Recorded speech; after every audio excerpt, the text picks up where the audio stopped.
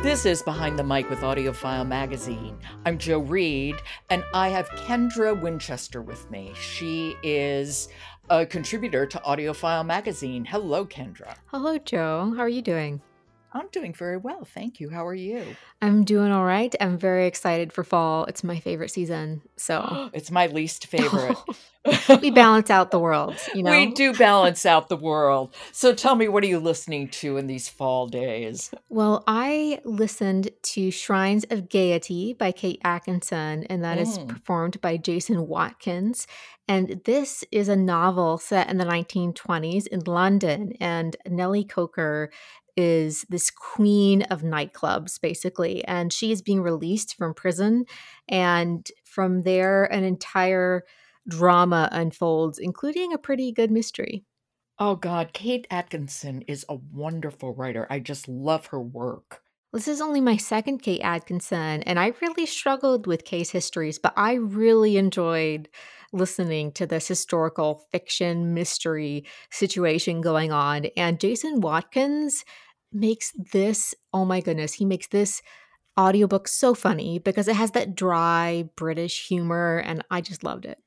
Yeah, I don't know his work, and he hasn't done that much, but he has read Dickens, so yay, kudos for that. And what's interesting is one reviewer of Shrines of Gaiety called it Dickensian. This seems like an entrancing book. Yes, and like Dickens, there are a lot of characters, and so you kind of have to keep them straight in your mind. But what Jason Watkins does is he does a pretty good job of differentiating between the different characters' perspectives, because each chapter we jump to a different character's perspective, and we have this police officer that's investigating a bunch of teenage girls going missing or being found dead, and then you have some teenage girls who we're kind of following, and we kind of expect to meet whoever has been doing this to these girls. And they end up in these nightclubs owned by Nellie Coker. And it's this whole convoluted mystery saga that's really enjoyable. So give me a hint about how I'll feel as I listen. It's really funny. And so I feel like it has that element of mystery and historical fiction where you're engrossed in like this different time period. But almost every single chapter, I was laughing out loud at something that these characters were doing. And so it has a nice balance of like mystery and, girls going missing, but also a lot of humor. Well, why don't we hear a little bit? Do you need to set this up? Well, this is actually the beginning of the audiobook, which I think perfectly captures the tone of the book because a bunch of people some of them who have been out all night, are gathering to watch Nellie Coker be released from prison. And it's kind of like a spectacle or a show itself, which is really funny.